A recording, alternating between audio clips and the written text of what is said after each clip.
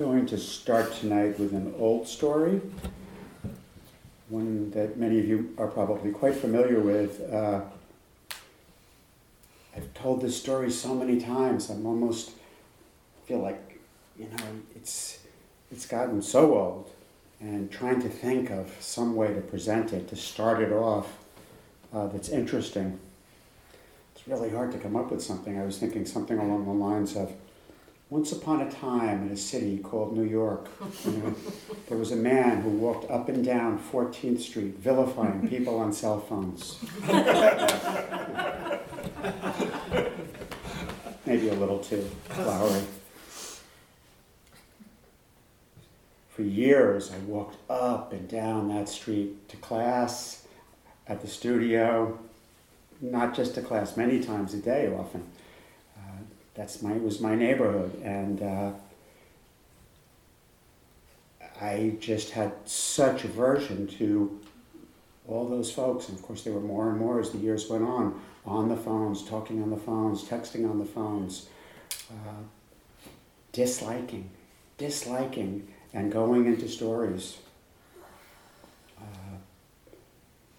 At some point, so I don't have to go. You don't need a lot of backstory here, right? At some point, I decided I was going to do something about it. And this is kind of one of the things I've talked about, on this retreat. Making decisions to lighten our burden. What do we have in this suitcase that we can take out to lighten our burden? And at some point, I decided this was a burden that I could lighten, take out, and that I needed to, because it was having a very deleterious effect on the way that I was living. So I decided to do something about it. It wasn't serving me. I wanted to lighten my burden. So I, made a vow to be heedful whenever I walked up and down 14th Street, not only 14th Street, but the other streets that I walked up and down in New York City and other places that I went to. And I paid attention to when I was seeing people on cell phones and the disliking that I invariably went into. So I watched the disliking. I paid attention to the disliking. I saw the disliking, the aversion, and I questioned it. So whenever I saw myself doing that, which was pretty much every time I saw somebody on a phone, I questioned it. Is it useful? Is it in my best interests? Oftentimes, I just kept proliferating. Look at that idiot. Is this useful? What a jerk. Is this in my best interest? Who does he think he is? Why does it was like that, I tried to get some space, and I'd ask the questions, but, the thinking kept proliferating, but I would just tell myself, that's okay. That's okay, because I would get down on myself for, continuing to think, and sometimes I'd get a little more space and I'd stop, but I just told myself, it's okay, you don't have to stop, just ask the questions, just look and pay attention, I don't have to stop the thinking, I have to observe it and pay attention to it. That's our practice. So I did that. I practiced what the Buddha calls repeated reflection for months, for years really. For years, I kept asking, is it useful? What are the consequences? What are the consequences of this disliking? What are the consequences right now, in this moment? The agitation, the suffering. What are the consequences long term? Maybe I was walking to teach the class. What are the consequences in terms of my ability to teach the class tonight? How is this going to affect my mind when I get up in front of those students? How is this going to affect teaching the class tomorrow and next week? How is it going to affect the book I'm writing? How is it going to affect my relationship with my friends? How is it going to affect me 5, 10, 15 years from now? This is what we're asked to ask. What are the consequences of what we're doing? What are the long-term consequences? What kind of mind am I shaping? Is this a burden I want to continue to carry? I write about this in my book. I feel like saying in my first book.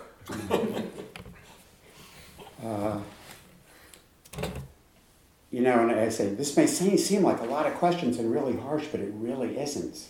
It really isn't. If you can ask the questions with love and with compassion, these are the kinds of questions we ask because we want to end our suffering. We want to lighten our burden. And really you have to ask the questions that pertain to the long-term consequences of your actions. Because oftentimes the short-term consequences of our actions don't, I'm getting a little rise out of it, making fun of that person or hating that person. But the long-term consequences, those are the ones that are most damaging. So gradually, over time, I cultivated disenchantment with that particular form of disliking, that particular burden I was carrying around. I cultivated disenchantment. And when I would see somebody on the phone and that disliking would arise, I felt a disgust. I felt a disgust. And I didn't chase after those thoughts. And that's that healthy disgust of disenchantment, right? That's that healthy disgust. Ugh, I don't want to go there because that's bad food for the mind. And gradually, this was a process too. I learned to be able to have compassion for some of those people that I was seeing on the streets. There were times, I've shared about this, when I would practice metta for them, just like we talked about this morning. There were times when I was able to walk down that street and see everybody's goodness shining. Everybody's goodness shining, because I had let go to some extent of the disliking, and I was able to open my heart and see the goodness. I was able to see through to their hearts. So I did well with it. Then one day I was walking down 14th Street, and there was somebody on a cell phone, and I went into a tirade. Look at that idiot! The whole thing, venomous. And then it happened a couple of days later, again. It's like I thought I was done with this. So what was happening was my past karma was arising, and I was holding on to it and engaging in thinking. I was proliferating that narrative of aversion. See, the problem in those moments when I went on that inner tirade, when I saw the people on the phone, the problem was my past karma was arising, that disliking that I had been doing and engaging in for so long, not just with people on phones. It was arising, and I wasn't noticing it. I didn't notice it in those moments. And because I didn't notice it, I engaged in it. But what about all those insights I had, you're probably asking? I thought he had purified his mind. It wasn't that the insights I developed weren't true or valuable. What it was, of course, was I didn't see the arising of the disliking, so I couldn't apply the insights that I had gained. How could I have insight and disenchantment with that disliking if I didn't see it? All that work was valuable, but it didn't really do me much good if I couldn't see those mind states, that disliking and that aversion arising. The Buddha's law of karma is very important to understand. We have actions, and they have consequences in the moment, and they have consequences long term.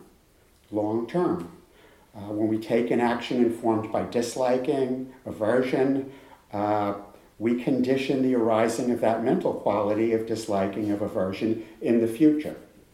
One of the ways that the Buddha really talked about it, and we like to talk about it, is when you engage, and it's really the engaging in it, it arises and you go into the story and the narrative, and maybe you make a face at the person, and maybe you make a little comment under your breath. I always found when you did that, it didn't really matter because they were so focused on the damn phone. They never noticed. Didn't they notice? They were like this,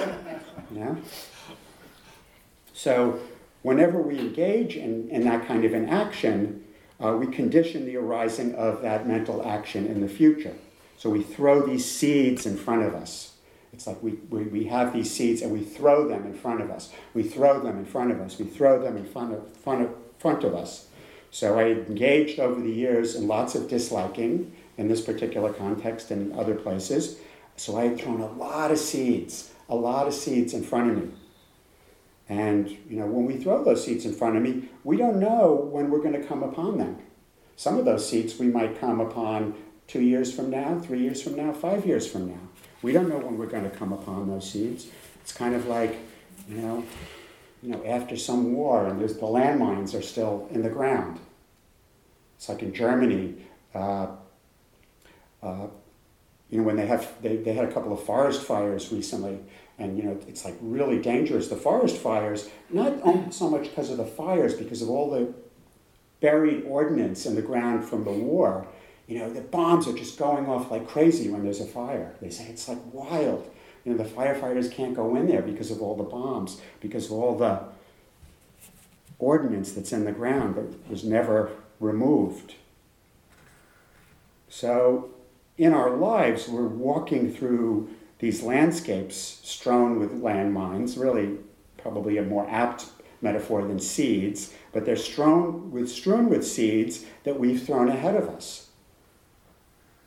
As we learn to change our karma and our habits of thinking, less seeds in front of us, but still lots of seeds on our path in front of us. Lots of seeds that we've thrown. The metaphor the Buddha used is we throw these seeds in front of us, and if we don't bring attention to them when we come to them, we'll pour water on them. And when we pour the water on them, that'll give rise to the growth of many plants. Many plants. He said a field of vegetation and plants. Just think of that.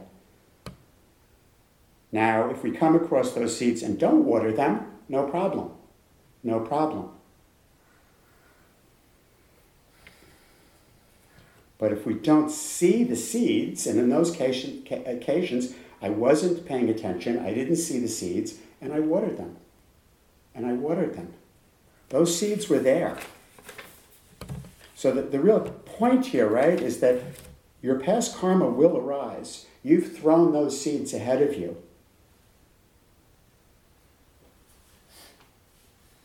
You'll water them. They'll sprout and grow. Forests will form. You'll act out on your past karma unless you're able to see the arising of the past karma, unless you're able to see the seeds. Unless you're heedful. Heedfulness is what enables us to see the arising of past karma. We see those seeds, we see that movement to disliking or desire or views and opinions, and we question whether it's useful to water those seeds. Is this a seed I want to water? What kind of forest am I going to create in front of me? What kind of vegetation and weeds and all this kind of foliage am I going to create? Those are all metaphors for suffering.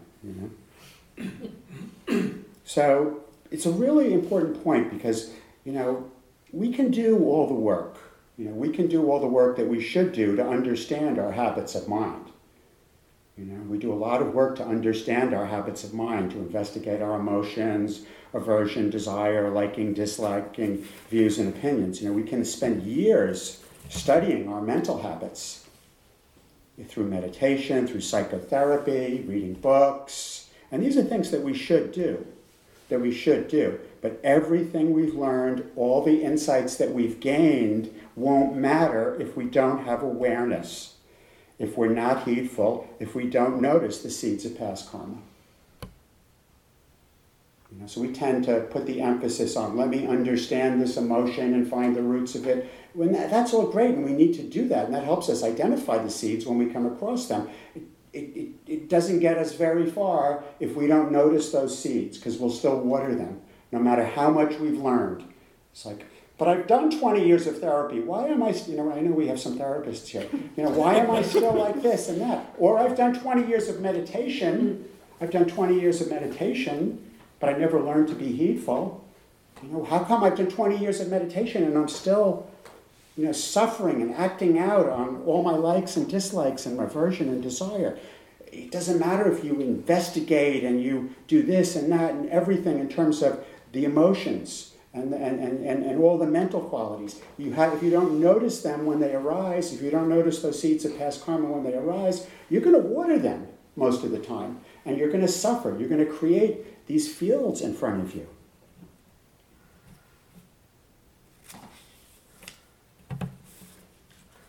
no matter how much work we've done, the seeds of your past karma have been sown. They're in front of you. No matter how many therapists you've gone to, no matter how many times you've sat in meditation, no matter how many times that you've heard Dubinin talk about aversion and disliking, you know why I talk about likes and dislikes and views and opinions? So that you can see those seeds when they're ground in front of you. I'm trying to be really specific so you notice those particular seeds. Oh, there's a marigold. There's, it's like, there's views and opinions. You need to notice those seeds when they start to sprout. It's like no matter how much, those seeds, no matter how much work we've done, you're going to come upon those seeds. You're going to come across those seeds. The work will help you recognize them.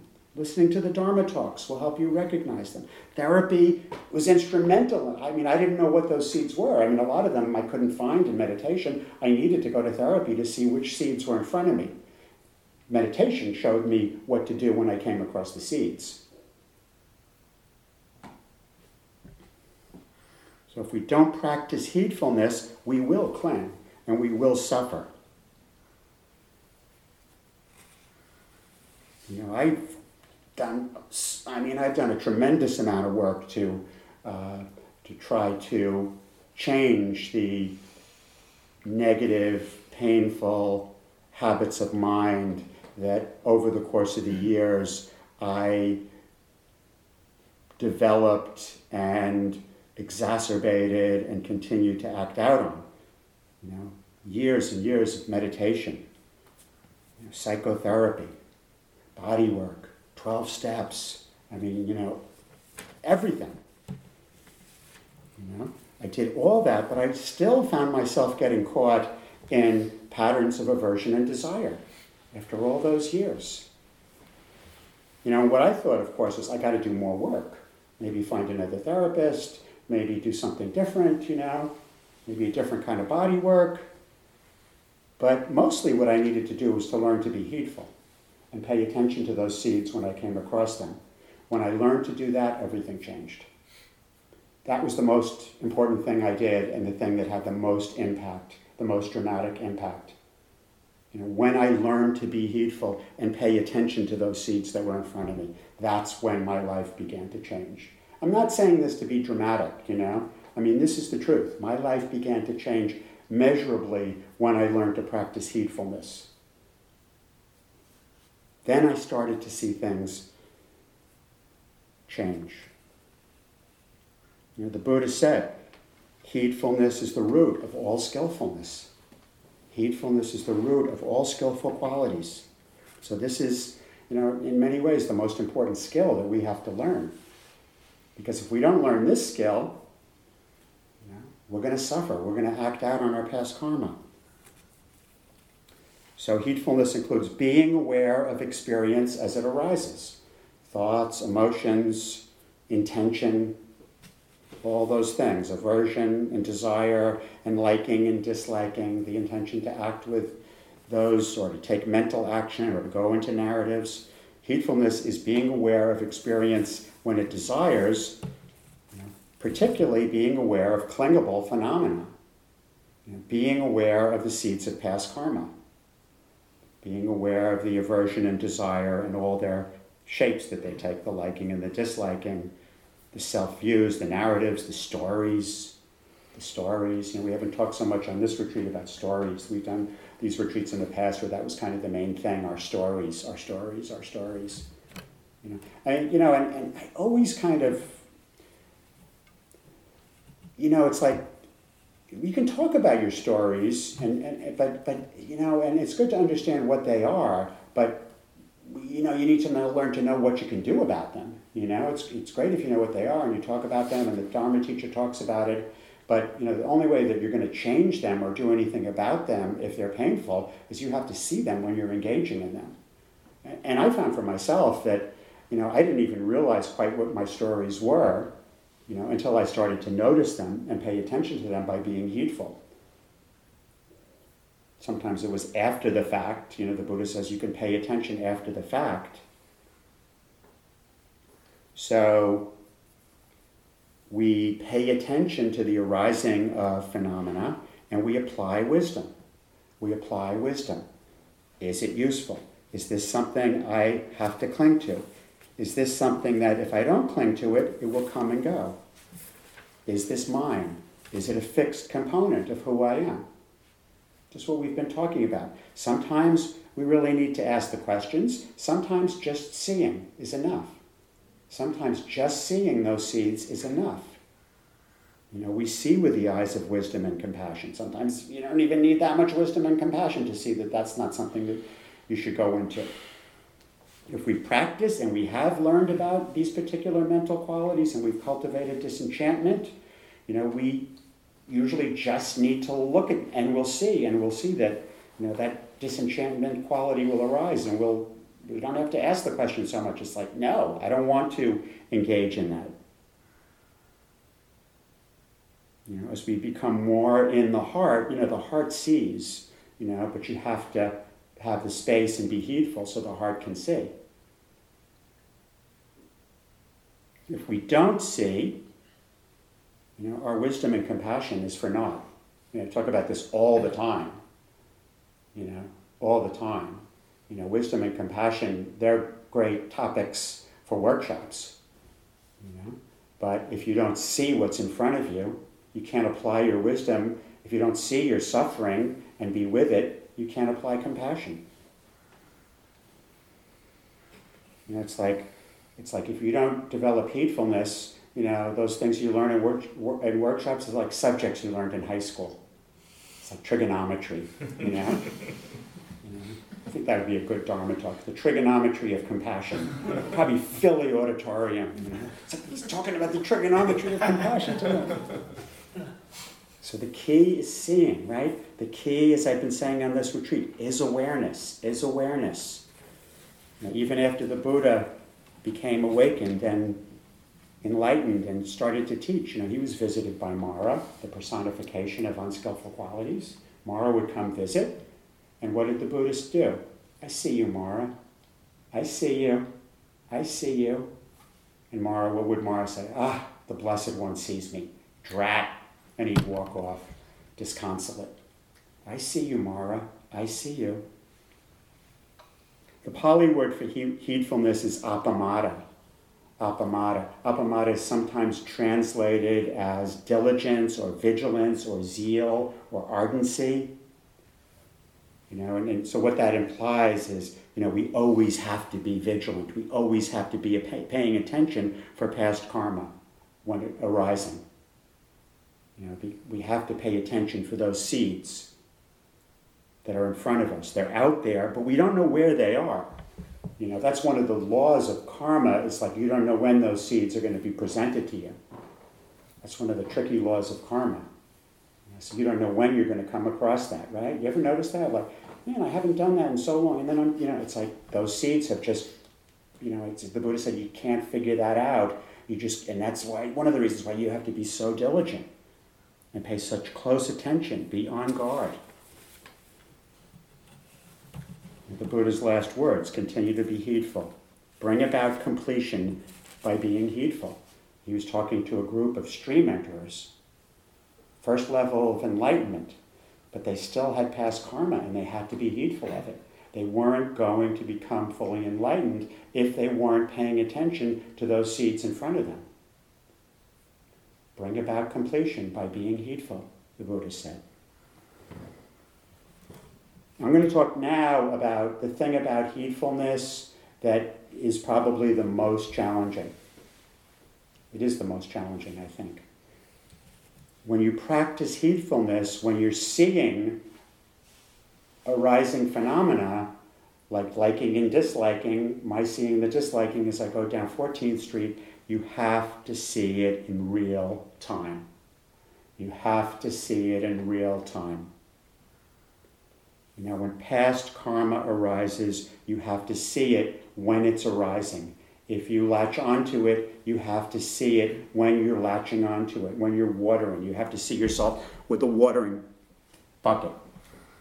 After the fact is okay for learning about what your patterns of unskillfulness and what mental patterns that that you're clinging to and are causing you suffering are like, you learn from that and you learn a little bit about the suffering. So maybe the next time when you actually see it in real time, you're able to apply what you learned, intellectually by thinking about it after the fact.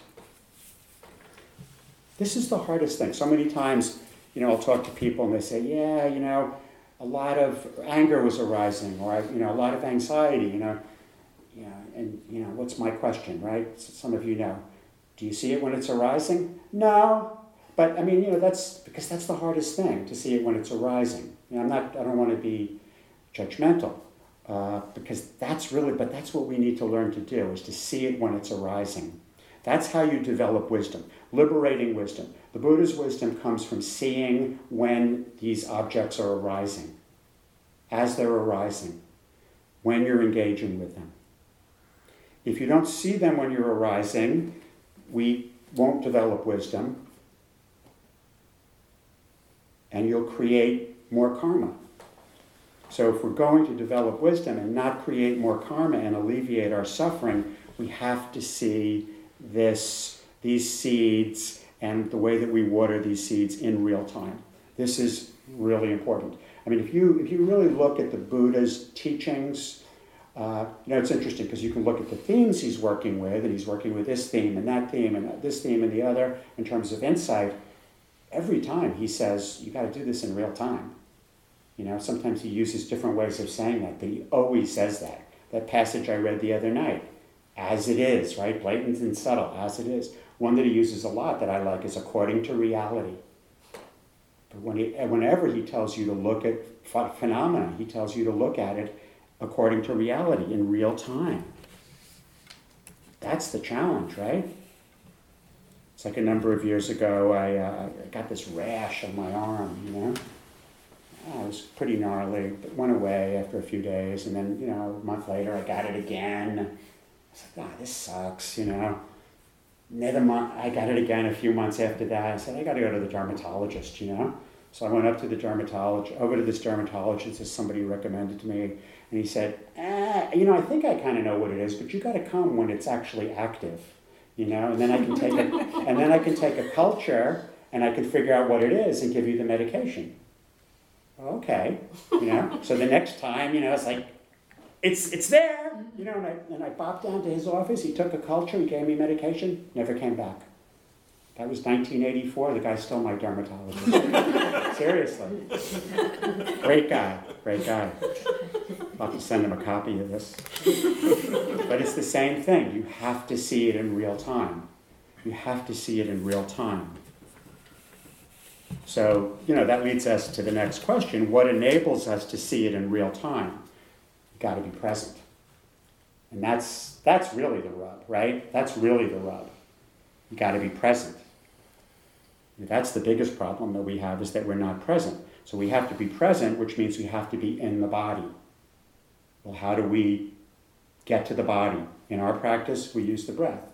The breath becomes our center to keep us in the body, to keep us in the present moment. So we do what we've been doing for this last week. We develop jhana. I've really challenged you guys over this past week to develop jhana, more so than in any other retreat. Develop jhana, develop these qualities, I challenged you guys a lot over this past week with a lot of these teachings, So and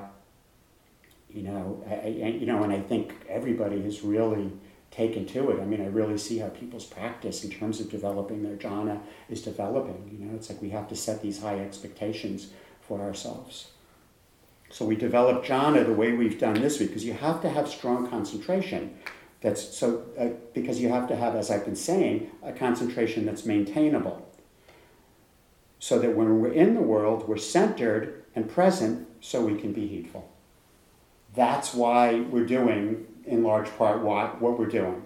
So that we can maintain present moment awareness in the world, so that we can see the seeds of past karma when they arise, so that we can be heedful, so that we can pay attention to our actions and be happy in this life. That's why we're doing what we're doing. And that's something we all can do. The Buddha, as most of you know, often ended his Dharma talks, this isn't the end, by the way, often ended his talks by saying, Over there are the roots of trees. Over there, abandoned buildings. Practice jhana, monks. Don't be heedless. Don't later fall into regret. This is our message to you. We could have put it this way.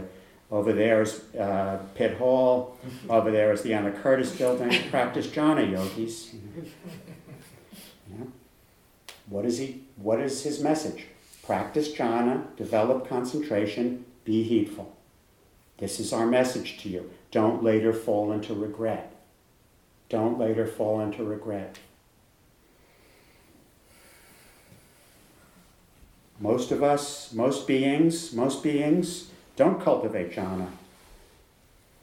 Don't maintain present moment awareness. Don't see those seeds in front of them, and they water those seeds, and they reenact past karma again and again and again and again and again. The Buddha talked about wandering on, wandering on. My favorite passage. It's sort of become that over the past few years, right? Which is greater, the tears you have shed while transmigrating and wandering on this long, long time, crying and weeping from being joined with what is displeasing, being separated from what is pleasing, or the water in the four great oceans. This is greater, the tears you have shed. Transmigrating and wandering on, continuing to suffer. We continue to cling to the same things in the same way over and over and over again. This is what's known as samsara, right? We just keep doing the same thing over and over and over again. And this gets passed on, if you believe in that, into the next lifetime. That's kind of what gets passed on. If I think about it, if you don't think about it in terms of lifetimes, other, reincarnation, you can think about family karma. It's like, I always talk about my family, Russian army. My grandfather was a major, in the Russian army. Like my father always used to say, in our family, the men were interested in guns and vodka. My father, was an angry, very cynical, violent guy. That was sort of my family karma. He didn't have those skills. He didn't have the skills of being able to pay attention to his karma. He didn't have any choice because they were there and he didn't know what else to do. And I know that I have that, that family karma inside of me. So, most beings find themselves wandering on in this huge forest, jungle of vegetation and trees and, scrubby plants and you name it. I mean, where you can't see anything except all the vegetation. And that's from all the seeds that we've watered and the results of all those seeds that we've watered. We try to move forward in this life, but we don't see the seeds that are thrown ahead of us, and we water them, and the forest is so thick. It's so thick. It's so thick. There's more seeds ahead, and we water them, and it gets thicker and thicker and thicker and thicker. The thicker it gets, the harder it is to see. We can't see those seeds, and we water them, and we water them, and we never get out of the forest of suffering. We never get out of that forest. Some of us somehow find a desire to find a way out. Have a desire to find a way out. I don't want to suffer anymore. I've got to stop watering these seeds. I want to find a way out of this forest. Somehow we found our way to this practice. It offers us a way out of this forest. How did I find, I've talked about this before. We are so blessed to have found a way. Most people never find a way, and they live their lives in that forest, It's like, the Buddha kind of alludes to this. It's really impossible to know how we ended up here, I always attribute it, maybe it has something to do with Sunday school, the Beatles, growing up in the 60s, 1971, going into my sister's room probably to play a record and seeing a book on yoga there. This looks interesting. Devouring it, starting to practice yoga. Mostly for physical, but, starting to get into it.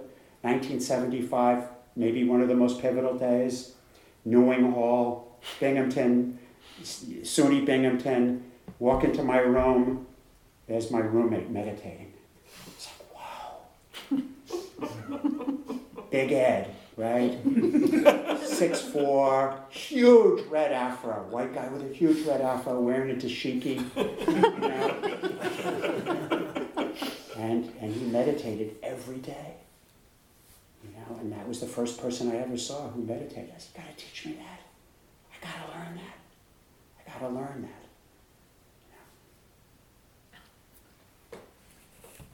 Could have had a roommate who was into crocheting.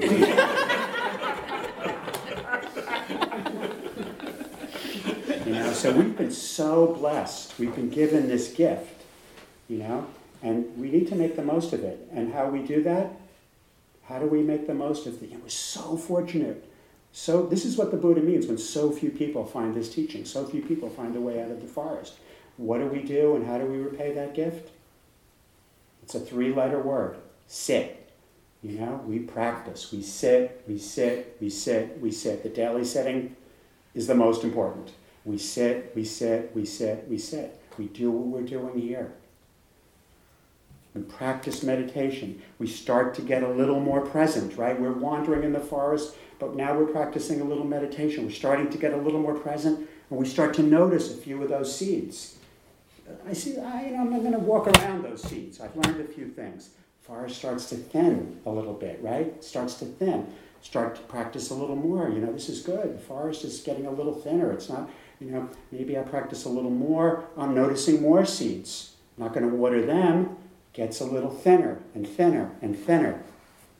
Our meditation develops. We see more. We do less watering. There's less vegetation. Gradually, the forest begin to become clearings, and we see the light. There's a light. And we make our way out of the forest, out of our suffering. We were talking in one of the groups about the phrase in metta, may I awaken and be free. This is what we're doing. We're awakening. We're coming out of this darkness and we're free. We lay down the burdens on the mind. We free the mind. We have a mind that's free. We're free. And from there we can take action that's not driven by past karma. That's not driven by aversion and desire. That's not driven by likes and dislikes. Instead, we can take action that's motivated by the heart, by compassion and metta. That's what we're able to do when we get out of the forest, when we walk towards the light. And we all kind of, I like that metaphor, because I think we can all, certainly that's how it's been for me, and I think we can all identify that. There starts to be, there's this darkness and there starts to be light. You start to notice that there is a way out. You notice that because, and this is my experience, and I think this is consonant with the teachings, you notice that because you start taking action that's in your best interests. You start taking action that's informed by metta and compassion. Because action, as I said the other night, is the fruition of the path. So you start noticing, because you're purifying your mind, right? So there's less desire and aversion, you're more connected to the heart, and you start noticing, okay, which actions do I need to take that are going to be actions that come out of love and compassion? But action is hard, right? Action is hard to do. I always say that, and I've kind of talked about that. On the other side, in the groups, I've talked to people who have talked about actions that they've been taking and things that they've been doing in their lives, that are really, that just really heartened me to hear people taking actions and doing new things that are an expression of their hearts. So we can take action if action is informed by love. And I'm not saying you can take action if it's informed by love. Our ability to take action depends on our action being informed by the heart. When we perceive actions, the actions that are motivated by the heart, there's a quality of sureness. We know this is an action that I want to take, that I should take. There's a sureness that we have. There's a strength. And we're able to overcome the fear that we all fear in taking actions, because love is what overcomes fear. So even though there's fear, we're able to move forward and take actions because love is driving the actions that we're taking. So we can move past fear. So we practice. We practice this. We sit. We develop concentration. We develop discernment so that we can put down the burdens. So that we can come out of the head, out of the narratives and the stories, out of the dream, and wake up and be in the body and be in the heart. This practice is about coming closer to the heart, coming closer to the heart. Ajahn Mahaboa says when concentration develops, awareness converges right there at the heart, and we live right from the heart. So as Dharma students, we learn to polish the heart, right? We develop this awareness of the heart and connection to the heart, and we polish the heart. We polish the heart. So tonight's suggestion, and this is not just for this retreat, but going forward, is polish the heart every day. Polish the heart every day. Polish the heart every day. We talked a little bit about it this morning in the instructions. There's many ways to polish the heart. What did Rumi say? There's many ways to kneel and kiss the ground. Take down a musical instrument. People talked about that, returning to their creativity. Help another person. People talked about that. Starting new ventures. Going on adventures. The metta meditation is good, right? The metta meditation is good. That polishes the heart. As we go throughout our days, we try as much as we can to touch in. Let me be here listening to this Dharma talk with love and compassion. Let me give this Dharma talk. Let me go back to my room. Let me interact with my family with metta and compassion. We touch into the heart in all the actions that we take. But we learn to develop the heart by taking action. We learn to develop the heart by taking action.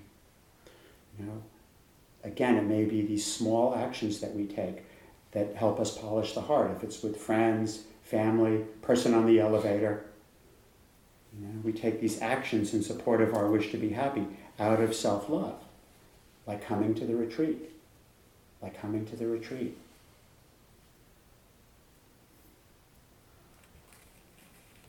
could, it was interesting because I was like, well, I could come up with a million suggestions for, actions that you can take, but they're really sort of for me, right? It's like I say, dance, go listen to your music. And I was like, I don't want to dance, It's like, you know what to do. You know what to do. The truth is already in the heart. The truth is already in your heart. What you need to do is already in your heart. You just have to look and see what's there. So a good question that we can go forward is, what can I do today to polish the heart? So let's just close our eyes for a minute.